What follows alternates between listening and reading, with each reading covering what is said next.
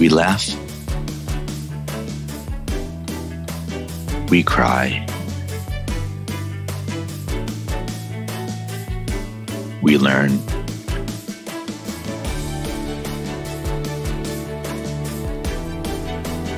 But really, what doesn't kill you makes you better at managing clients and everyone.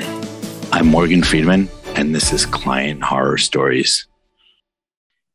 Hey everyone, welcome to the latest edition of Client Horror Stories, where we dive into, client horror stories and we extract lessons so others don't make the same mistakes that we did. I'm honored today to have the one and only Colin Slattery here. Thank you for joining me via Zoom, Colin.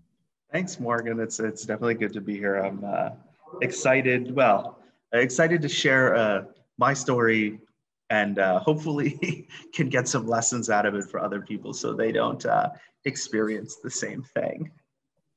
So hopefully something good comes out of it. That's right. Let's jump right in. I have my tea ready to go.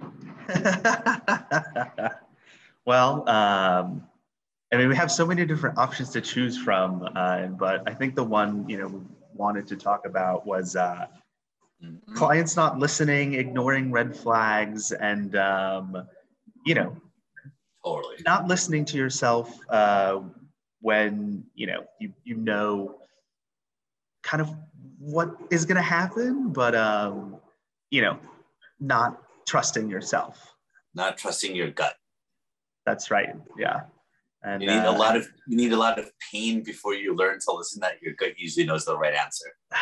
Well, and sometimes you have to relearn that lesson even once you've learned it before. But hopefully we can certainly help other people reduce the number of situations that they run into with those sorts of clients, and clients not caring as much about, let's say, their business as you care about their business.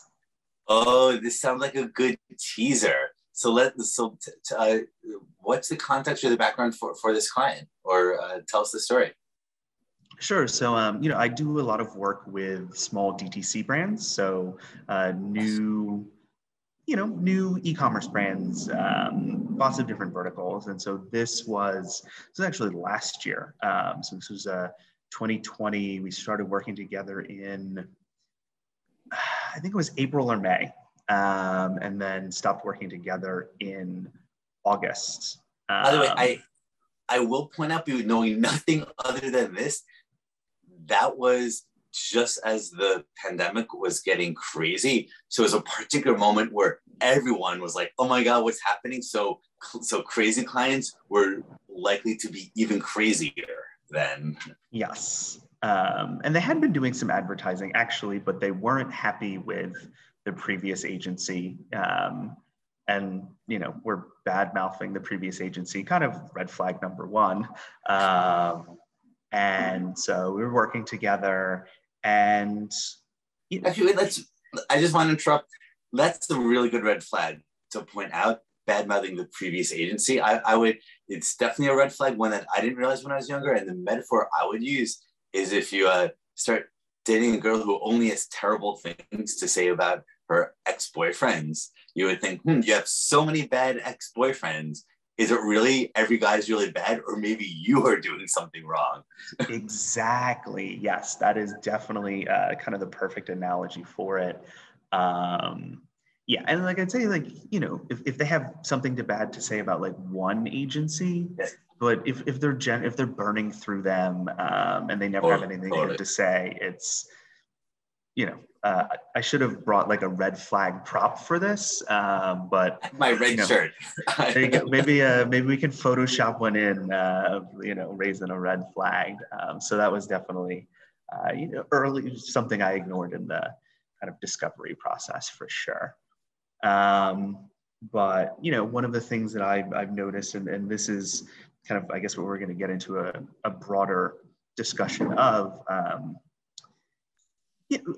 Early companies, there's a lot of things that go into successful advertising, right? Most of the people I imagine who are listening, I hope, or possibly watching, understand that advertising is just kind of like one component of the successful ecosystem, right? Like we're going to bring the traffic to the website, but it's your products that are going to help. Like it's how well your website converts, what your emails look like. So it's a whole big ecosystem of factors that go into success.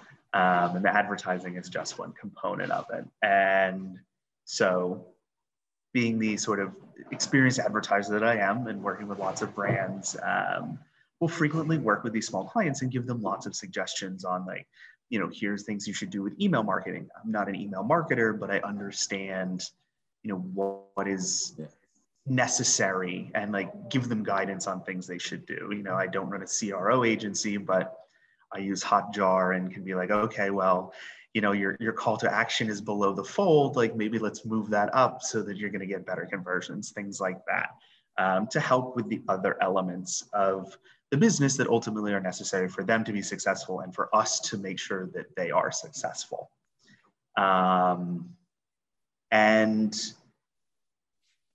This client had, and this is not the only situation, had kind of this belief that advertising is magic and that if the they have to do nothing. And if the advertisement isn't working, the ads aren't working, it's the advertiser's fault. And there's like, anytime they're suggesting, let's say, improving your CRO, it's just passing the buck. It's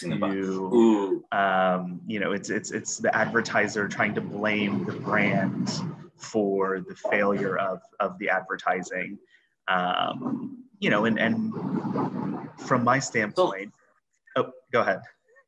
So that's a good one. I've definitely encountered clients and potential clients that have this attitude that no, a good advertising can solve all of the problems. Did you do it? Did you realize that before you started working with him? Like, did they give you signs that this was his attitude before you started, or have you since developed ways in which you can sniff or smell if someone has that attitude? Because it's important to avoid that. Yeah, so there were definitely signs, right? So one of the things that they said, the previous agency had said was you need to get your email marketing set up and running better. Set up Klaviyo, for example, which is one of the big email marketing systems for DTC and transactional sort of things. And where like that was one of their complaints about the last agency was they didn't feel like they were taking responsibility for their failures. And I was like, yeah, well, I really wanted the business. And so I was like, yeah, that sounds right. And to, then got them as a client, and the other agency was right on a lot of those things. And they had no interest in sort of investing in the business from their side of things. And I've started incorporating a process going forward and since that where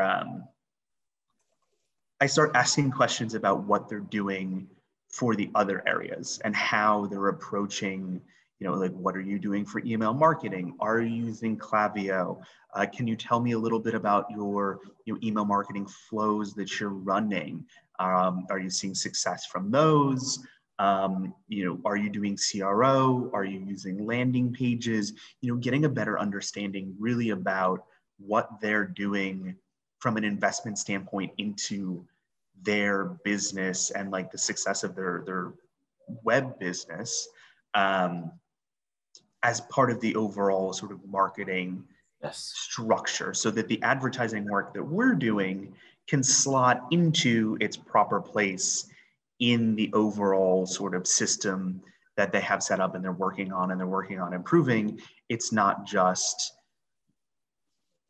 them believing that kind of like advertising is a magical money tree where you just shake it and profit comes out and it doesn't matter, what they're doing. They can just sit there and count money and do nothing. So, something I found is that clients with that attitude you can never convince them otherwise. If they think something is, if they believe in magic, they believe in magic, which is why I like using questions to basically know not to take on clients like that, not to try to change their minds. Yes, you're definitely right. I think ones who are able to be convinced that they're wrong is definitely the exception to the rule. I haven't found one yet, so I haven't found an exception to the rule. So it must be various small exceptions to that rule.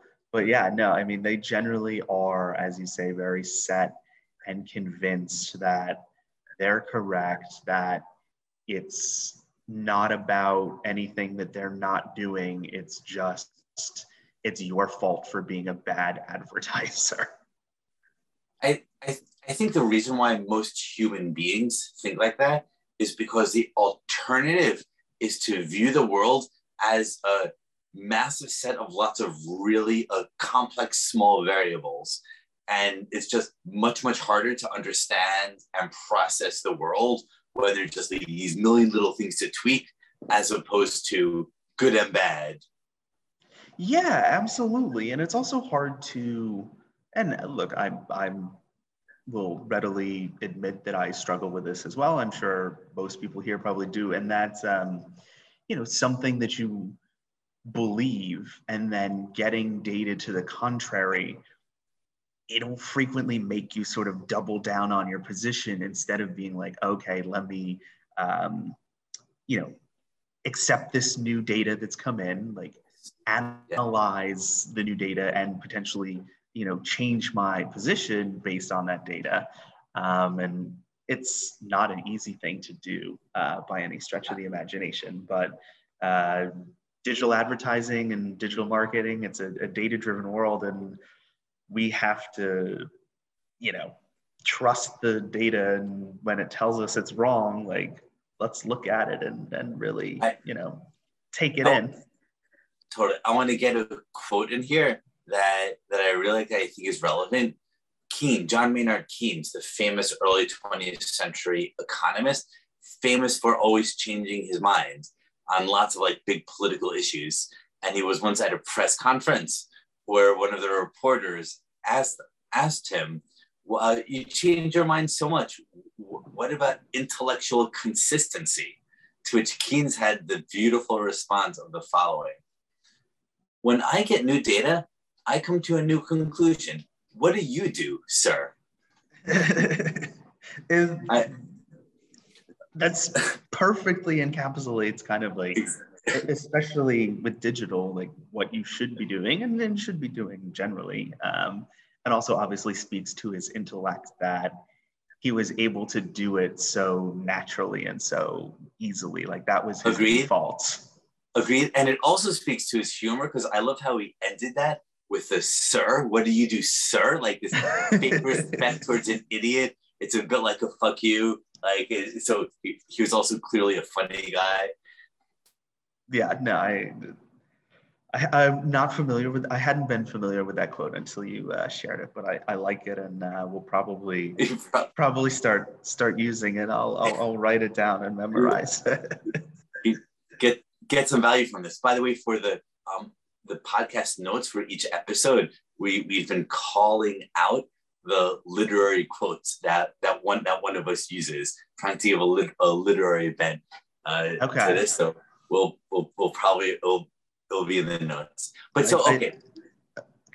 I was gonna say, I think you're primarily the literary guy here, so I don't know if I have too much to contribute on that one. I did a recent with Josh Silverbauer where he was doing all these crazy musical quotes in order to make his points to his argument about his crazy client. So you feel free to use song quotes if it's more fun. I mean, I might get some Family Guy quotes in there. I can't promise you anything though.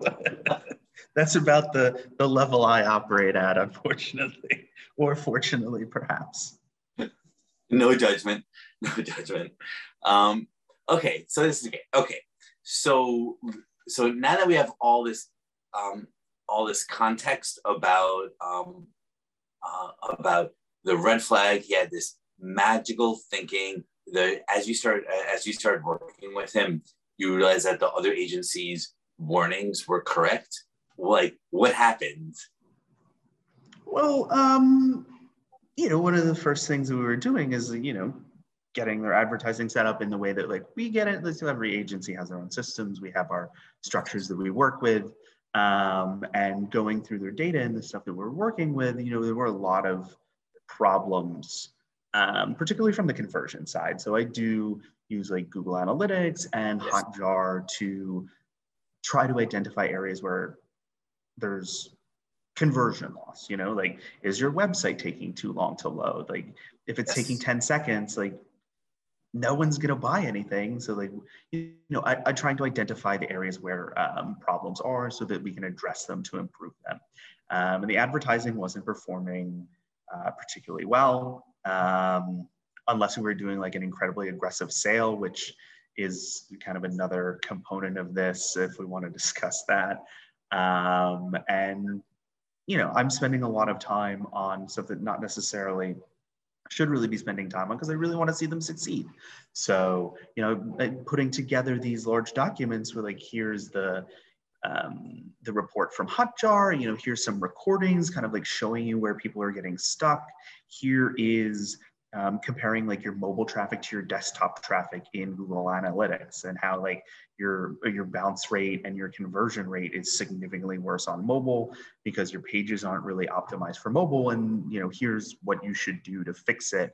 And just, they had no interest in doing any of it. And they're like, I don't think it's a problem with the website. We've never had a problem with the website. I just don't think your advertising is very good. Here's, the things that you need to do to fix your advertising.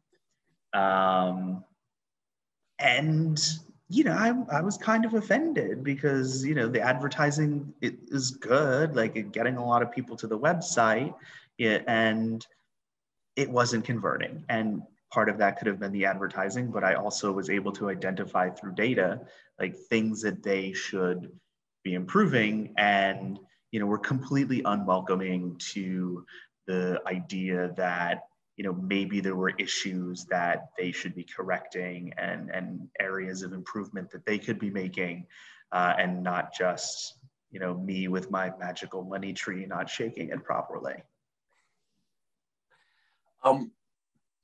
Okay, so this is interesting. It's good to get color on this guy's magical thinking. So what this leaves me wondering is, did you actually before that, I want to point out, it was a red flag went off in my head when he told you, oh, here are the things you should be doing. Like that is another very good red flag to look out for. Like, the healthy clients are ones that trust you as the professional and the expert, and the unhealthy ones are ones, I know nothing about this, but I'm going to tell you exactly what to do. Yes, that is a huge red flag. This client, red flags all over. We'll be identifying them all over the podcast.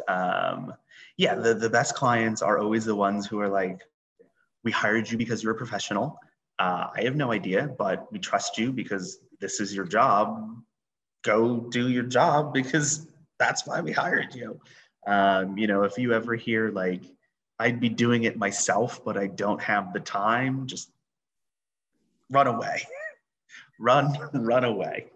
But I also, that's a really good nuance to it. I want to add another nuance to it, where I've also seen clients, sometimes the client happiness changes over time. They're happy at first, but they become more frustrated over time. Like they have a bad program manager or account manager, account executive that they're working with, for example. Or at first they're optimistic that the results will be better than it's realistically possible. So I've seen clients change from being hands-off to, over time, being increasingly meddling. So it's good to be sensitive to that change, because the client's getting more into the details is usually a sign that they are less and less satisfied with your work. Yes, that is definitely something that you'll notice. It's always a bad sign when a client starts getting like really nitpicky about things. So yeah, that's not a good sign for sort of client longevity. And frequently it'll be something that's not even related to you. But yeah, like wanting to be incredibly hands-on at the beginning and telling you what to do, not a good sign. Definitely not a good sign. Whether it's in the beginning, middle, or end, it's never a good sign. No. And also, to be clear, it's not always because the client is an annoying client. Like sometimes, like you're just not good enough, and you have to recognize that. Especially if we're speaking to younger versions of ourselves, like all of us doing the same work 10 years earlier, you just don't have as much experience as we have now. So sometimes the clients are completely justified in being frustrated in this way. Sure, and sometimes the math doesn't work out, and that's kind of a different topic. But like sometimes the business that they have, where their business is, like they just can't make advertising work, and it doesn't necessarily have to be your fault or their fault or anybody's fault. It just is not a situation where it's gonna work.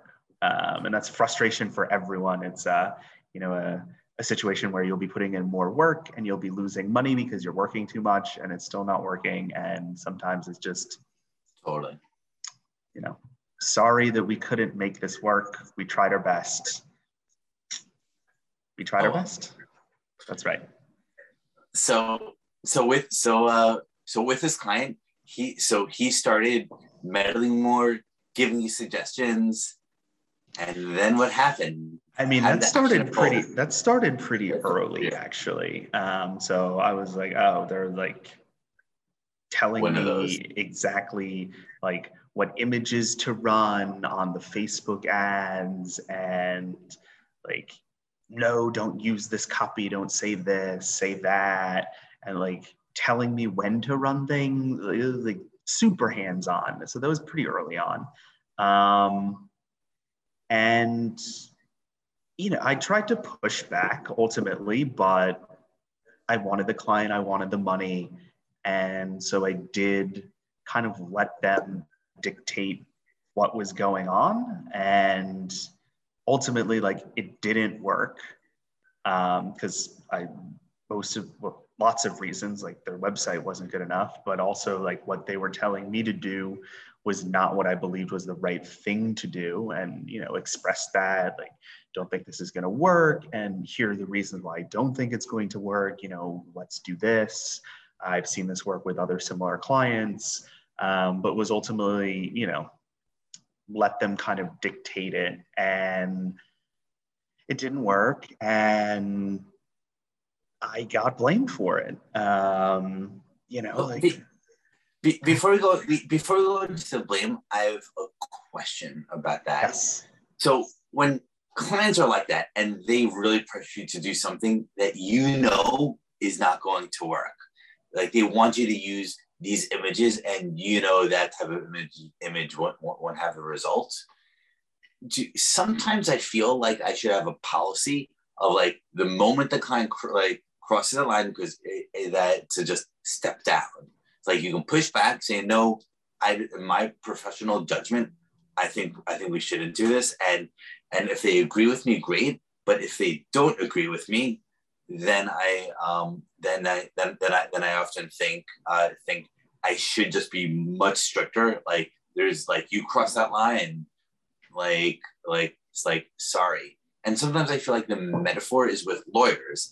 Like lawyers have a similar back and forth with their clients to get the right wording in the contract. But if a client insists on putting something that the lawyer thinks is illegal or bad or will hurt the client, lawyers will just refuse to do it. So sometimes I think PPCs and digital advertisers should have that similar legal ethos. What do you think? So it's something I struggle with. In concept, I agree with you. And I think if you're in a position where you can do it, that's great. Because ultimately that is a position where you have to be willing to lose the client over that sort of situation where I feel like, no, I'm not doing what you tell me. I mean, frequently, if it's gotten to that point, their response is going to be, okay, I'll find someone else who will. So you definitely have to be in a position where you're okay with that. I do so I always talk about like a PPC Hippocratic oath, like do no harm, first do no harm to the clients. And obviously that's how I try to operate in everything that I am doing. And it's a challenging situation for sure when what the client is telling you to do and you've pushed back already.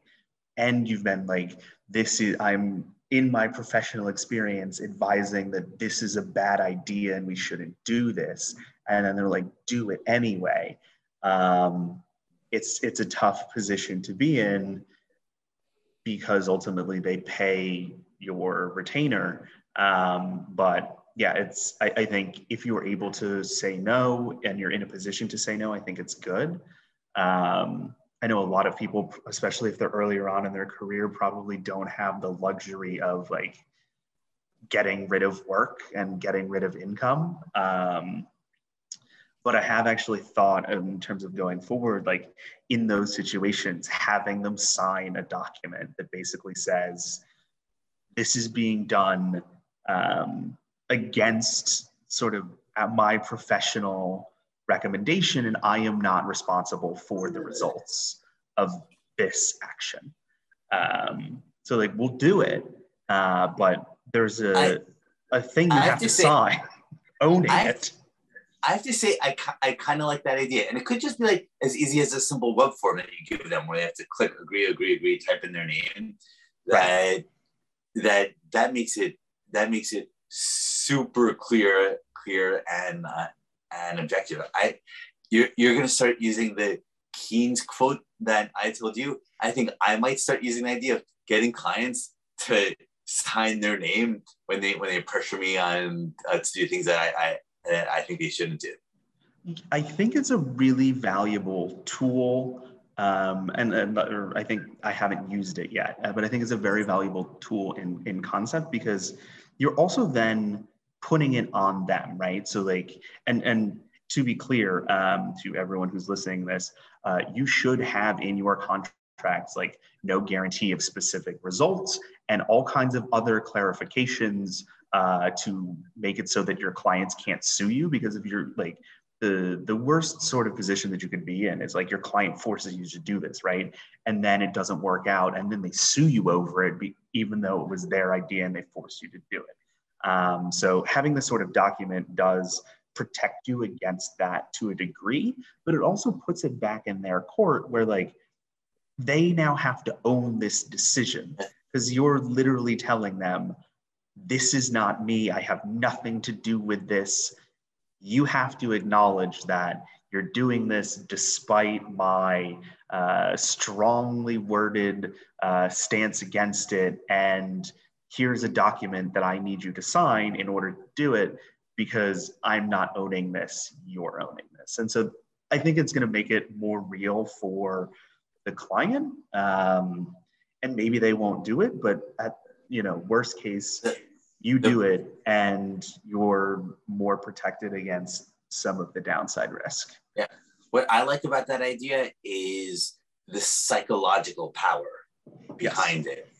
It really makes the other person be really sure that they want to. It slows it down too, because I mean, a lot of times, and it's natural, like you get worked up and you're like kind of like spinning yourself into a tizzy, and like this can put the brakes on it a little bit and give them actually a little bit of space to think about it more and hopefully be a little more reasonable, or at least in concept I believe that it should work that way.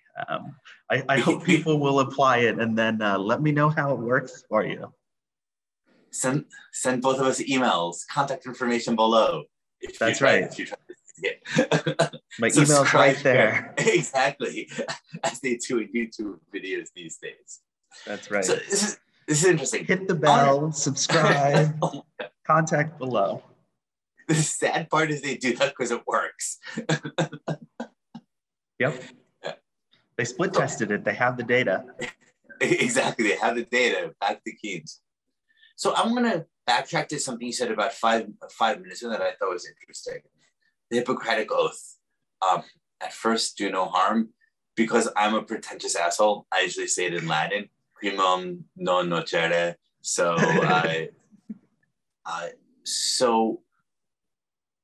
I will admit I'm kind of an anti-Hippocratic Oath guy, because I would fight the Hippocratic Oath by saying to make an omelet you have to break some eggs, and that is like in other words, you often have to do small amounts of painful things in order to get the big benefit. To use a very modern example, are vaccines. What is a vaccine? They take a really, really tiny version of that disease. And by getting a tiny version of that disease, you're inoculated against it.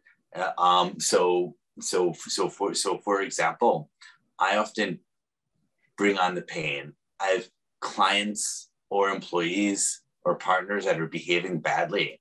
Let's have the painful conversation, do harm, have the hurtful conversation, say the difficult things that need to be said, because by bringing the issues out to the front now and discussing it openly, as difficult as it is, it's usually will avoid much, much bigger problems when things just build up, and then explode. So I don't even really view that as like doing harm. And in general, when I think about doing harm, I do think about, generally very specific sort of things. And that is, dangerous or like truly wasteful advertising in a non-experimental capacity. Because ultimately, as you say, you do have to break a few eggs. There are going to be things that don't work out. So I'm always, work with clients where we have an experimental budget, and I tell them, like, the thing about testing is that it's not all going to work. Shit's going to fail spectacularly, and it's good because that's a learning experience. But when there are things like, don't want them to waste lots of money on, stuff that is not going to make sense. And, we'll say that, or, one of my favorite examples, and I use this all the time, is like, well, why don't we just like pull these images from these other websites and use them? And like, what could go wrong? And I'm like, well, you get sued by the photo sharing companies and it's $5,000 each time. Pay the $10. I'm not using images that you pulled from somebody's website. So, in terms of like other things, so it is sort of like specific things like that, or when they're like, yeah, let's build a mobile app for $50,000. I mean, and it's, like I said, it's not in my advertising sort of area, but really, you're a small moving company in New York City. Do you really need an app? Is anyone downloading your iPhone app? No, they're not. So don't do it. It's a waste of money. Because, like I said, do no harm, no actual harm. Painful conversations are ultimately usually where the real growth happens. So I don't really consider those to be harmful, because they're, they'll live, and hopefully their business will prosper because of the conversation. Yeah, I guess it's the question of harm, or what is harm. I think I just know a lot of people, because I think you're a New Yorker, so I think New Yorkers, Lynn, I'm also a New Yorker. New Yorkers are very used to like be blunt, straightforward. So saying the difficult things isn't harm for a New Yorker. That's just how you talk in New York. You say the blunt truth, no matter how hard it is. Like, you do. That's not being harmful or hurtful. That's just being a New Yorker, as opposed to when you live in the Bay Area. Like I live in California, San Francisco, a long time, and in the Bay Area, like no one wants to like say anything that's not nice towards anyone ever. I'd rather ghost and disappear than say something not nice. And I think, and those are the cases where they view it as harmful to say words that aren't nice. And my view is the vaccine view. You need a very little bit of that hard conversation, so that I love your phrase, like it's hard conversations where the growth and learning happens. Because if you have that little bit of toughness in that conversation, that's where both sides learn to improve for the future. Yep, growth is uncomfortable, and you're not going to find growth and improvement and expansion in your comfort zone, whether that's relationships or advertising as well. Like you're if you're running an agency or you're freelancing or whatever, the times when you're going to see kind of the most improvement in your business, in your operations, are when you're doing something that feels a little beyond your capabilities. And it probably will be, and it's going to be uncomfortable and you're going to be concerned about it, but that's how you get better and grow, whether it's a business owner or just freelance or whatever. Like, if you're just doing the same thing you've always been doing, you're not growing. I agree. Okay, so let's get back on track. So it was clear working with this guy. He was meddling, telling you to do lots of bad things. You would push back, but he would pressure you to make these changes that were against your professional judgment. You didn't yet have the idea to make him sign something to do that, so that didn't happen. And did it blow up at one moment, or if not, how did it end? I'm excited for the denouement, the drama. I mean, the ending was pretty messy. Like they were really unhappy, and like there were angry phone calls. Like, we're not going to pay you. I did end up getting stiffed for I think it was 2 months worth of work or something. Another lesson, like, don't keep working if they stop paying their bills. And it felt nobody won in this situation. Like, I put in way too much work on something and invested way too much effort and energy on my side of the equation, when they just were not willing or able to do it themselves. It did not feel like a partnership. It felt like I was doing everything, and then it was never good enough, and was getting blamed for, when they're dropping the ball. And so it was a fairly contentious end where wasn't getting paid, and they were angry, and I was angry, and it was bad. It was not good. It was not a happy, like, it's just not working, let's just call it, best of luck to you. It was like, fuck you, I don't know if we can curse on here. Maybe you can put a big bleep thing over me when I say that. No, but I like using the vulgarity. It brings out the emotions and the strength. Yeah, I was pissed. And like, they were obviously unhappy too, but we invest a lot in our clients and in trying to see that they are successful, or, probably all the people listening, because you're listening to a podcast to learn and improve. So clearly you also are invested. And, when you invest all of that, I mean, it is a relationship, right? So if you're like investing all this time and effort and energy into this relationship to help like get the most out of it, and they're just kind of sitting there doing nothing and then blaming you for the failures in the relationship, it sucks. And you feel unappreciated. You question like whether you actually do know what you're doing. It was bad. It is bad. And it's something I definitely avoid now.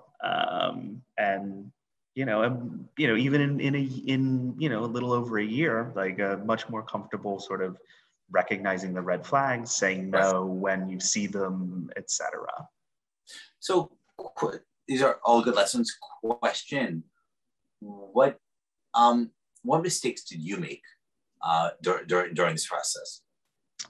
So I definitely let them dictate the sort of engagement way too much. So I was too willing to let them tell me what to do, and definitely too agreeable, certainly early on, instead of like setting appropriate boundaries. And it can be hard to set appropriate boundaries, and is, you know, something I still struggle with now, but like, you cannot send me something on a Saturday morning and expect me to get it out Sunday afternoon. And definitely don't send me a follow-up email Sunday evening following up on your Sunday morning email being like, hey, did you get the email? Have you taken care of this yet? So, you know, if you let people like, so I definitely let myself kind of get walked all over and did not set appropriate like client provider boundaries. Like that was definitely something that I failed miserably at for sure. That's, yeah, I like the saying, great fences make great neighbors. Because you really want to help them and you want them to succeed, your instinct is to like not have any fences.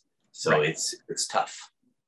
Yeah, and ultimately, like, it's to your detriment. It's to ultimately their detriment and like your other clients' detriments as well. And, you know, I've gotten very good about saying over the last year, like, I can't do this for you until X date. And clients will have this in like an expectations agreement at the beginning, like where they can expect some degree of communication during business days, business hours, business days, but that, you know, they need to get things to us at a certain time because we have other clients and we can't put your well-being always above every other client. They have expectations and stuff they need to get done too, and it's not 100% about you. You can't get something to me on a Saturday and expect it to be done on a Sunday. That's unfair to everyone. So, you know, I've definitely gotten much better about boundary setting. A subtle detail I want to add to that is it's important to do that in the beginning, because the way you act in the beginning sets the expectations forever. So like if in the beginning you're responding Saturday morning, Saturday afternoon, Saturday night, Saturday 4 a.m., like then they're like, wow, this guy's going all the time, nonstop, and that's what they think you'll be doing forever. So if you ever one day say it's Saturday 4 a.m., I'm just not going to respond to my client, then that's when the disappointment sinks in. Yes. So we actually have an expectations agreement that we send during the kickoff process that the client has to agree to, which kind of like lays out the ground rules for how the engagement will work, because, you know, we want to have a long and successful partnership, but that means there's expectations for us, and that means there's expectations for them as well. You know, it is a partnership, it's a relationship, and, you know, we're going to succeed together or we're going to fail together. And these are the things that we expect of you as a client. And these are the things that you can expect of us as an agency in this engagement. And it's all like, it's spelled out, it's bullets of what like we can expect from each other. And it really sets I think, and since I've been using it for not quite a year, I'll call it 8 to 10 months with every client, it sets a good foundation for a respectful and agreeable engagement where both parties know where the other party stands and what they can expect to get out of it. What I find interesting about that on a personal level is I do the same thing, but I had never heard the phrase expectation agreements before. To me, it's just part of my standard documents about like, this is my work, this is what I'll need from you. But I like the idea of codifying it into like a signed, formal, separate part and fleshing that out. It makes it very clear in the beginning. We talk about it on our kickoff call, and I send the document to the client. because it's very important, right? And you know, we can do great work, but it's also about expectations, right? I mean, it's expectation setting. You can get a 5x return for a client and they're making tons of money, but if they were expecting to get a 10x, in their eyes, you're failing miserably. So it's very, in my experience, important to have them set up the expectations so that everyone knows what the situation is and what's being expected of each other. This is great. Any other learnings or process changes that you made that you made as a result of this experience? Well, there's definitely the expectations agreement for one. Yes. Not continuing to work for clients who don't pay. Like once you get past, so we bill invoices at the start of the month so we just sent out our July invoices yesterday. It's July 2nd when we're filming this. So we sent our invoices for work done in July yesterday on the 1st of the month. If by August 1st, a client has not paid for July, like we're having a conversation about that. And sometimes there is like, oh, the check's in the mail or extenuating circumstances that can come up. I'm not saying like you have to keep this as a hard and fast rule, but by like, I would say like August 15th, if the July check has not arrived, they haven't paid July, like we are not doing any more work. There is no more work.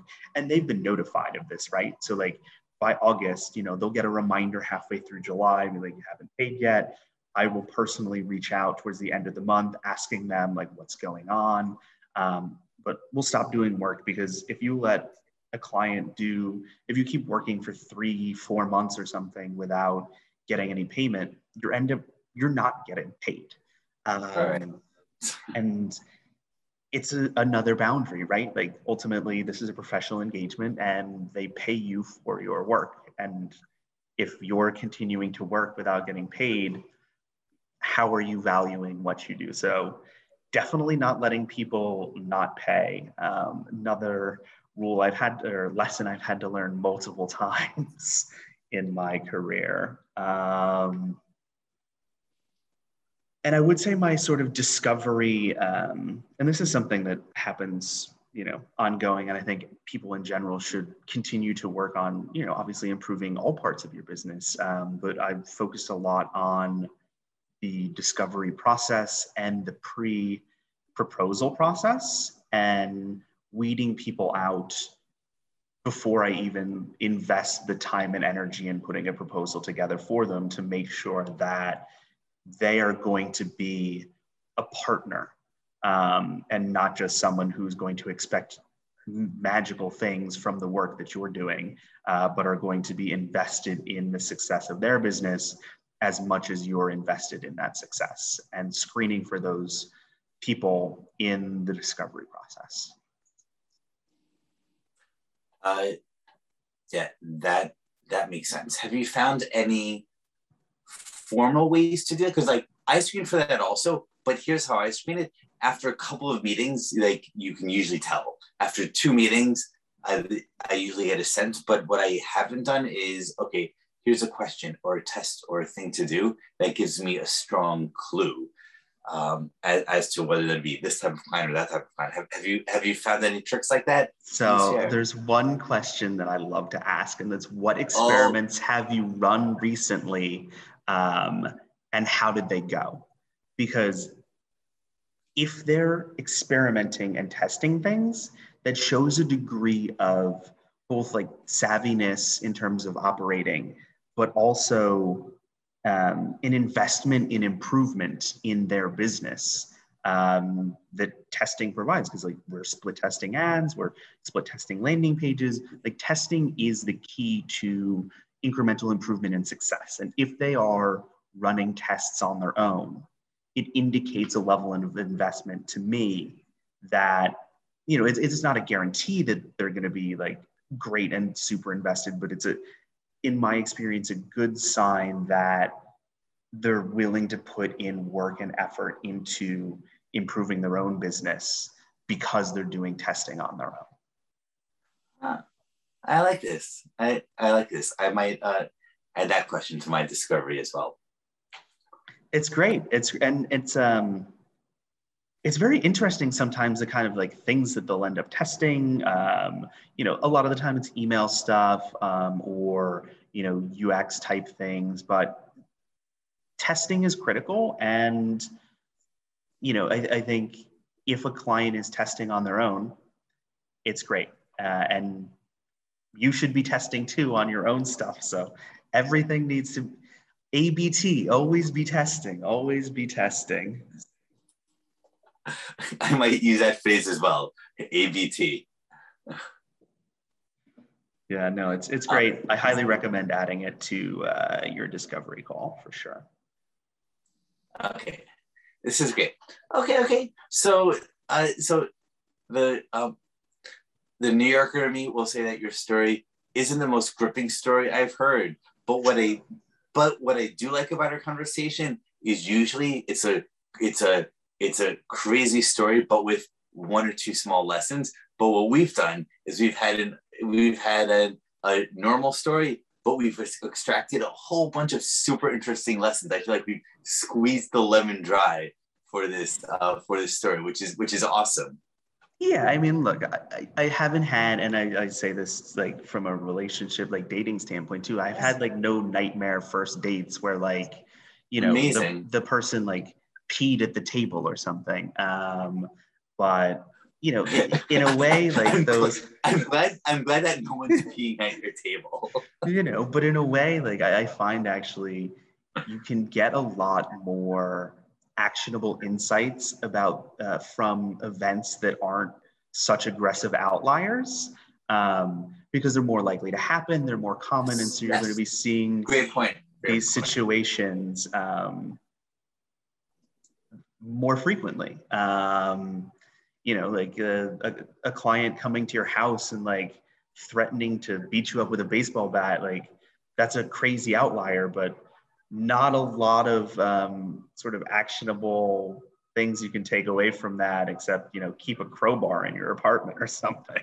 But by the way, I think that's not just a great point. I would make a stronger version of your point, which is this: if you only learn from like the huge things, that means you're a bad student. But someone has to drop a nuclear bomb on you to teach you to like don't invade innocent countries. Like that means you're a bad student. But the good student is the one where the super little things happen, and then they notice, oh wait, this tiny little thing led to that, so I should improve in this. So even if this story didn't involve anyone peeing on your dinner table, it did say, oh wait, we should have an expectations agreement, and we should get them to sign their name if they want us to do any changes that's against our professional judgment. And like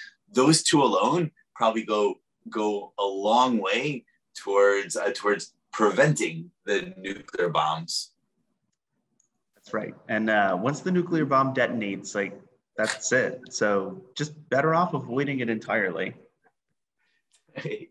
Definitely. I love these, and I think I'm going to adopt these into my process. Any other concluding thoughts on the client, lessons learned, things you changed, or is that enough for today? I mean, look, we could go on for hours and hours talking about all kinds of different client lessons.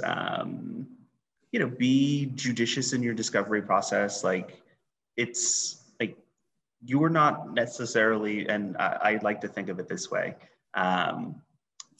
You're not just winning their business, they're winning your expertise. And so you're qualifying them as much as they're qualifying you. So, you know, it's like dating. You need to qualify them just the same way they're qualifying you. And the more you try to qualify, the more life will pass you by. Is that okay? Sorry, it's a Cake song. I've been doing too many Latin forgotten quotes, So I went with one of my favorite 21st century bands. Okay, well, you had me more in the Latin because I actually did take Latin, so don't remember much of it, but I did take it. Do you not know Cake? Cake is my favorite band since to the year 2000. I am familiar with them, but not that familiar with them. So I couldn't quote any lyrics. They're amazing lyrics. Okay, in the meeting notes, I'll also put a link. A link some to musical links to the YouTube video as well. Surprisingly good lyrics to Cake consistently. I'll put it on the Spotify. Oh yeah, it was. This was a fun conversation, and I love from the story these different processes that you've extracted. This might be the first one where I've gotten two ideas to adopt for my own process. And some of the other ones, I got one idea. But thank you for the insight. It was fun. Yeah, maybe we'll call this one, instead of like client nightmares, it'll be like client night difficulties or something. I don't know if this qualifies as a kind of like a run-of-the-mill challenges. To continue with your awesome metaphor of peeing on the table, it would be the client wet dream or peeing in the pants. but I think I do think it's important. We said before that even when it's small, to be able to learn lessons from it. So I think like the lessons that you learned from this story are better than a lot of the lessons that in other podcasts people have gotten from more intense stories. So I wish everyone has less crazy clients and learns more, as opposed to crazier clients and learns less. and ultimately, your goal is to have as few crazy clients as possible. Like that's the goal. Keep them in the thick part of the bell curve. Although there's a craziness money trade-off, I'm willing to have crazy clients if they pay me a lot. So that's another thing, and I'm sure you do it as well. But sometimes there's someone who really wants to work with you and you really don't, and you set an astronomically high number, and with the hopes that they say no, but it's a number where you're okay if they say yes. So if your standard minimum retainer is $1,000 a month or something, and you say it's going to be 10,000, and they say okay, as long as it's enough money where you're willing to put up with it, there's no harm in trying to get them to say no because it's too expensive. The worst thing that happens is they say yes. I think in the real world, there's a trade-off between the two. That hey, if someone's a nightmare, but they're paying me $1 million, okay, for $1 million, I can put up with a nightmare for a few months. Sure, exactly. That also it's the old line often attributed to Oscar Wilde, but it could be but it's probably like one of these quotes, everything's attributed to Oscar Wilde, where apparently Oscar Wilde once asked a woman, like an aristocratic woman, to sleep with him for £1 million. And then she said okay, and then, well, how about £1?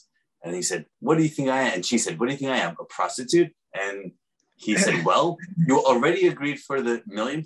Now we're just negotiating the price. I'm familiar with that one, yeah. So sometimes with the conversation like that, it feels a little bit too much like being a prostitute. Like okay, I'm willing to put up with bad stuff for more money, but also like, at what point do you just become a prostitute and do anything? And this is a question that I happen to think about a lot, and I personally try to err on the side of avoiding those prostitute instincts. Depends how much money it is. Morgan. Totally. For $1 million, maybe. Maybe. Okay. It was fun catching up. I'll put the musical links in the notes, and hopefully some people hopefully everyone watching this got some good lessons and contact us with any questions or comments or follow-ups. And I think everyone should start using an expectations agreement as well. Yeah, no, this has been fun. We always have fun conversations. Okay. Have a good July 4th weekend, to be continued. Thanks, Morgan. Thank you, you too. Thanks, guys.